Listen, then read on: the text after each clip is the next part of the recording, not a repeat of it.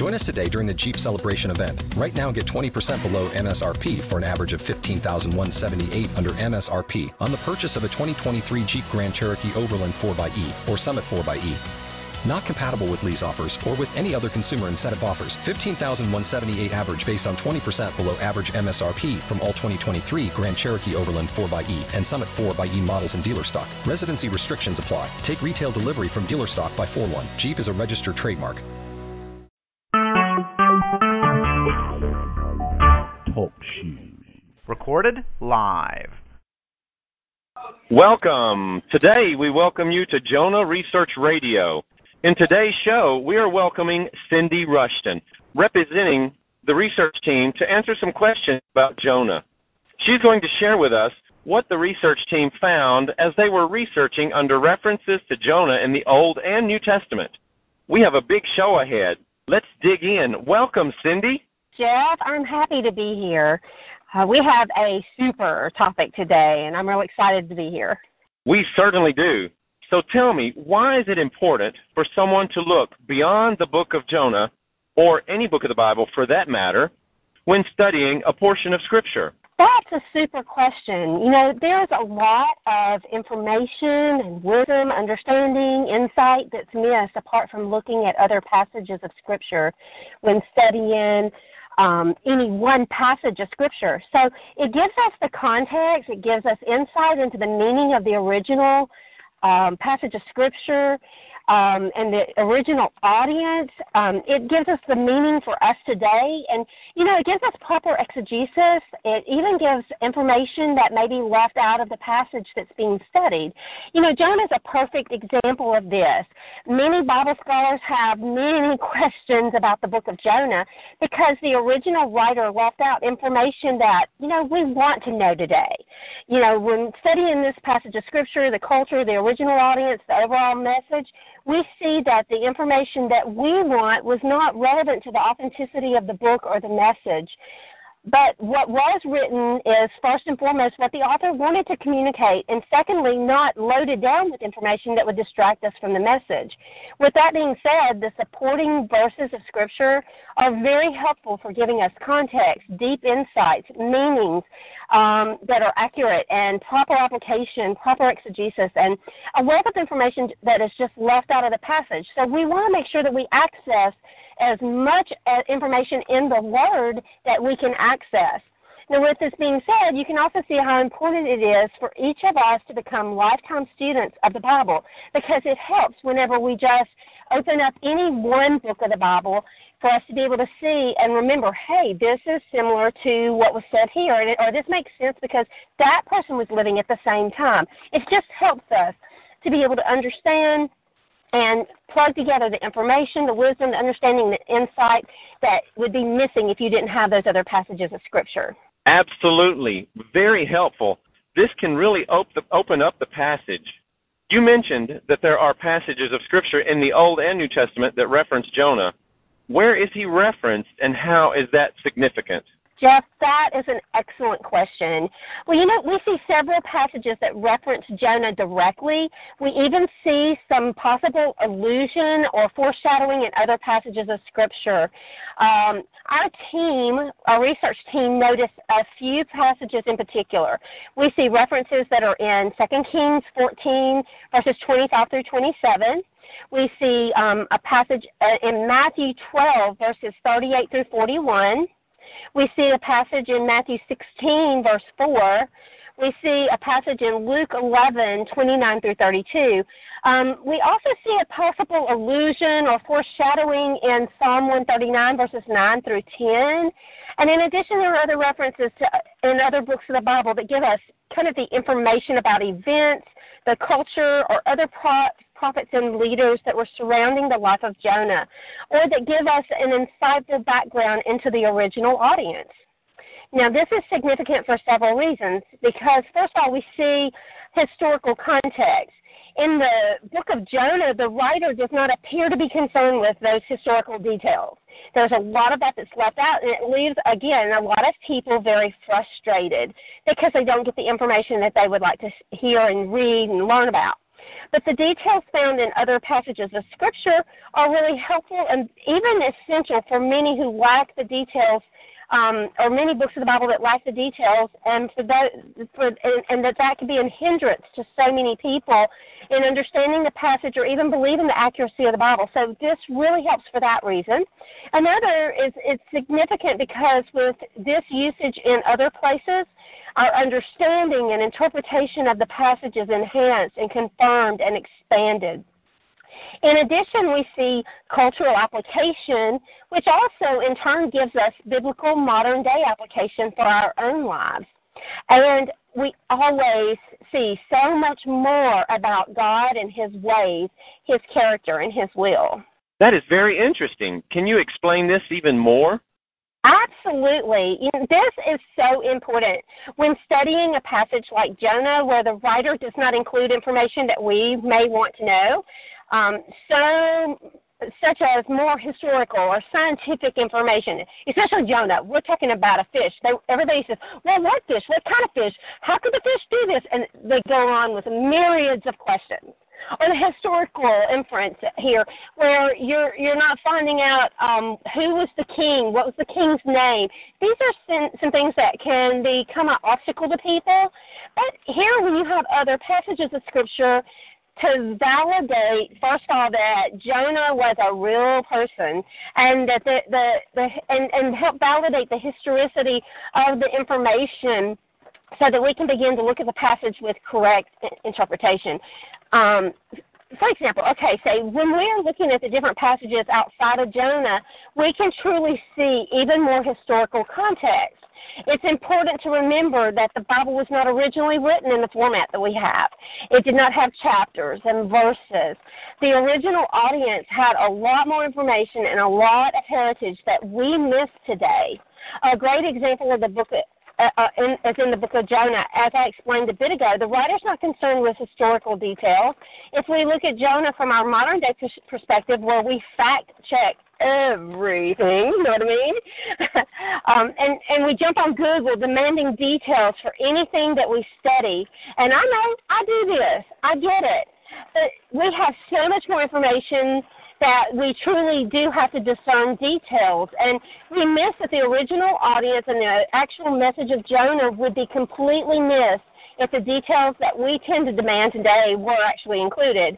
I can only imagine the volumes and the story of that story that this story would require if it included answers to everything we would like to see included. So taking a look at other passages of Scripture that reference Jonah or the culture or the history surrounding the book of Jonah is very helpful, and it's even essential for this passage or other passages of Scriptures that we may find lack detail. It's a great discipline for us as we study the Word to be able to look and see what else we can find that kind of gives us more information. And that, when we do that, it removes a hindrance to our understanding the passage. Team member Christopher Pullen notes that the author of 2 Kings did not interpret the book of Jonah, but he gave insight into who Jonah was, where he was from, when he served as a prophet, and what he did. This validated Jonah's existence as a real historical figure and was noted during a specific time. This was not only the only validation to Jonah as a historical character, but Jesus himself validated Jonah and his message. Team member Tina Stewart shared an important insight about this. In Luke 11:29-32, Jonah's message was affirmed by Jesus. The message that Jonah delivered revealed that salvation is for everyone. Jonah was interpreted as a sign from God. Team member Arthur Lyde notes some reasons that this is important when he says, God is on a quest to forgive people and reconcile them to himself. A prophet named Jonah, son of Amittai, is mentioned in 2 Kings 14:25. If this person is the prophet of Jonah, the book is set in the 8th century B.C., before Nineveh directly threatened Israel. God called Jonah to ministry, and God gives Jonah a ministry to the Gentiles and even Nineveh. God impressively uses Jonah to bring some of both the soldiers and the sailors and the Ninevites in this narrative to a yielding humility. This is important because Jonah is not just another story. The book of Jonah is not a parable. Jonah is a historical narrative featuring a genuine historical figure that is mentioned in other scriptural references, even by Jesus. These passages of scriptures give us much more insight than merely looking at the book of Jonah alone, and they not only validate the authenticity of the book as a historical narrative, but they also apply the message that is imparted and show how that message is applied in other scripture. That makes sense. It is difficult to get the true meaning without full counsel of the whole Bible, isn't it? Yes. And this brings us to another point that I mentioned earlier. Usage of Jonah in other scriptures is also significant because with this usage in other places, our understanding and interpretation of the passage is enhanced, confirmed, and expanded. One of our research team members, Tina Stewart, shares it confirms that Jonah is about more than just a man being swallowed by a giant fish. It's not about the fish, she says. Jonah was sent on a mission to share God's word about salvation to Gentiles, to those who were the furthest from God, to the people of Nineveh. Christopher Pullen shared with our research team incredible insight on the usage of Jonah. He says this usage of Jonah connection tells us that Jonah was a prophet for Israel when Jeroboam, son of Jehoash, was king. He was from Gath-Hepher. He served probably in the first half of the 8th century, and he prophesied that Jeroboam too would restore some of Israel's boundaries, and it happened. In short, Jonah was a prophet under a wicked king to an oppressed Israel who spoke the word of the Lord, which the Lord brought to pass. Cicely Simmons, who is also one of our research team, took a look at Matthew 12, 38 through 41 for the research team. She shares, and she said, here we see Jesus answer using the sign of Jonah to illustrate a time frame and process that will take place, his death and resurrection.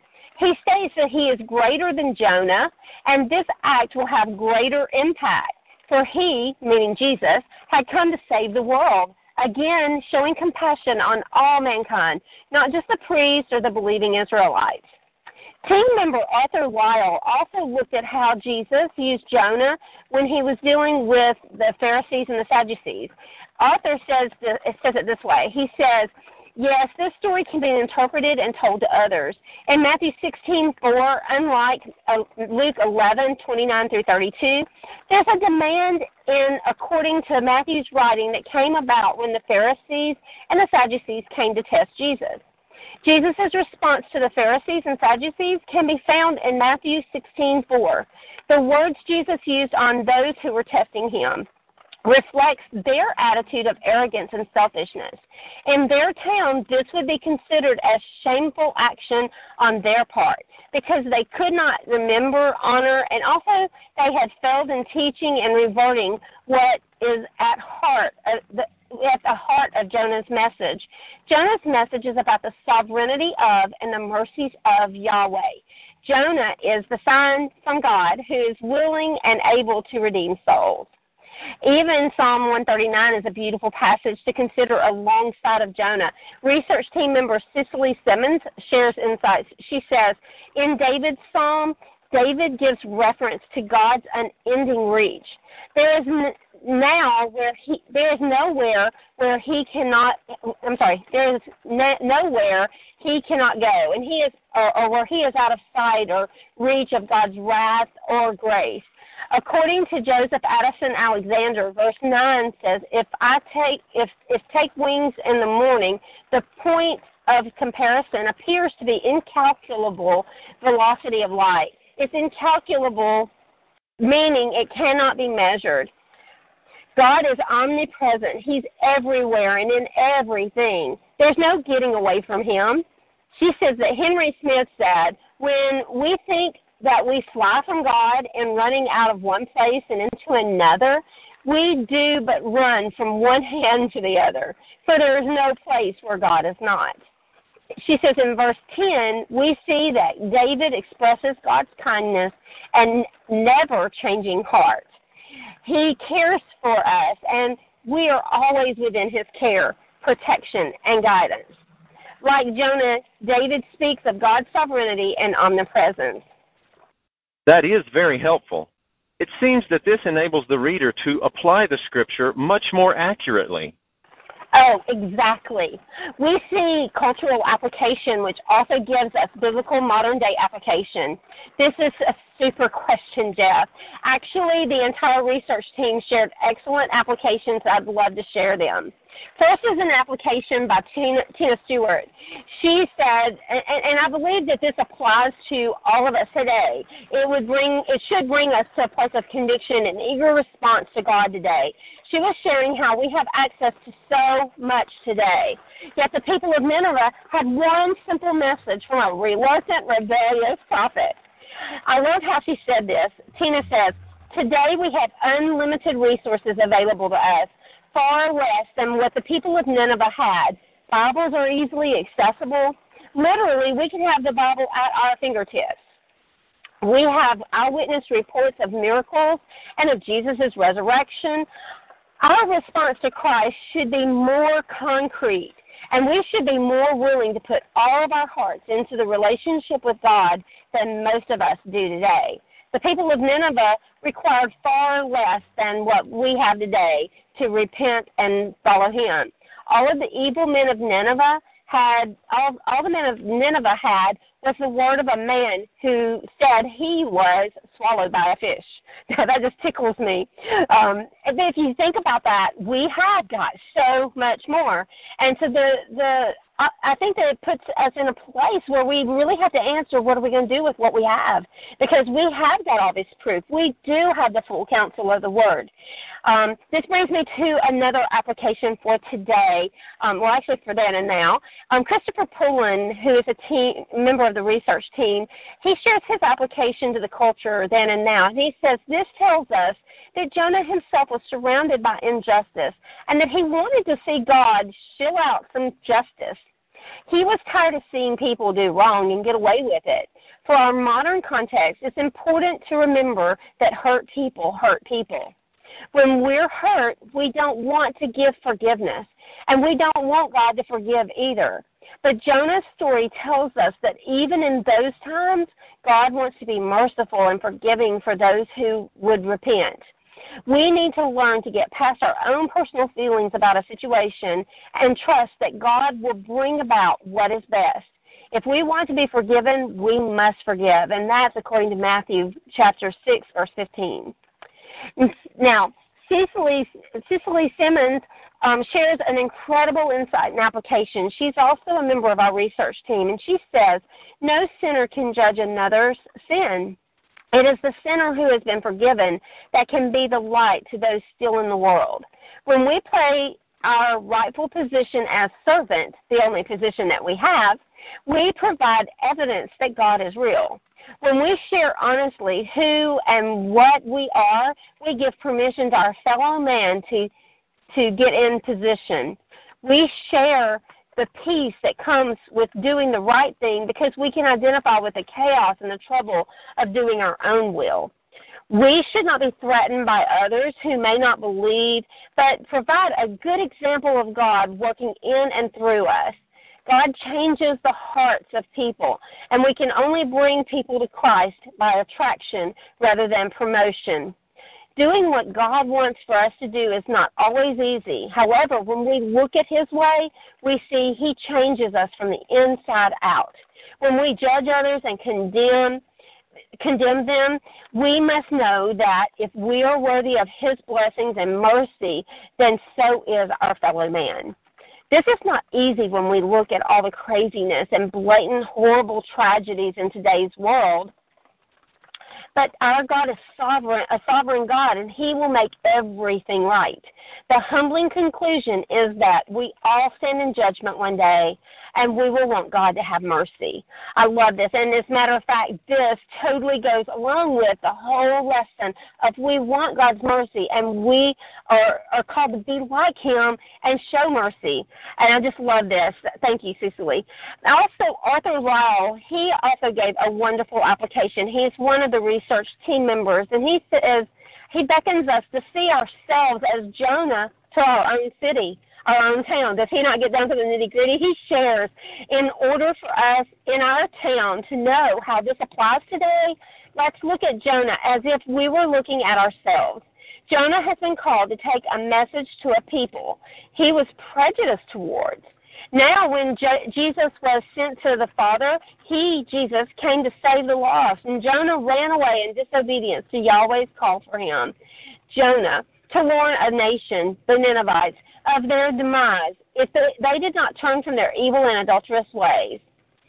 But by Jonah's deliverance of the message he was given, it afforded 120,000 people, along with all their cattle, to repent and draw nearer to Yahweh. You see, in our town, we can be reminded of what Jesus had to say to Peter one day. Get thee behind me, Satan. You're a stumbling block to me, for you are setting your mind not on divine things, but on human things. I'm reminded of what a colleague once stated. He says, our response to Christ should be more than concrete, and we in our town should put all of our hearts into a relationship with Almighty Yahweh. We must not stray from our fidelity with Christ as did Jonah, for we are the Jonahs in our town. And we are the Jonahs in our town. The question is truly, how will we respond? Will we step up to the call? Yes, this is great. Thanks so much for your interview. We appreciate you being on the show today. Oh, thank you, Jeff. This was a delight being here today, and it was a delight being a part of this show. Thank you. Join us today during the Jeep Celebration event. Right now, get 20% below MSRP for an average of $15,178 under MSRP on the purchase of a 2023 Jeep Grand Cherokee Overland 4xE or Summit 4xE. Not compatible with lease offers or with any other consumer incentive offers. $15,178 average based on 20% below average MSRP from all 2023 Grand Cherokee Overland 4xE and Summit 4xE models in dealer stock. Residency restrictions apply. Take retail delivery from dealer stock by 4/1. Jeep is a registered trademark.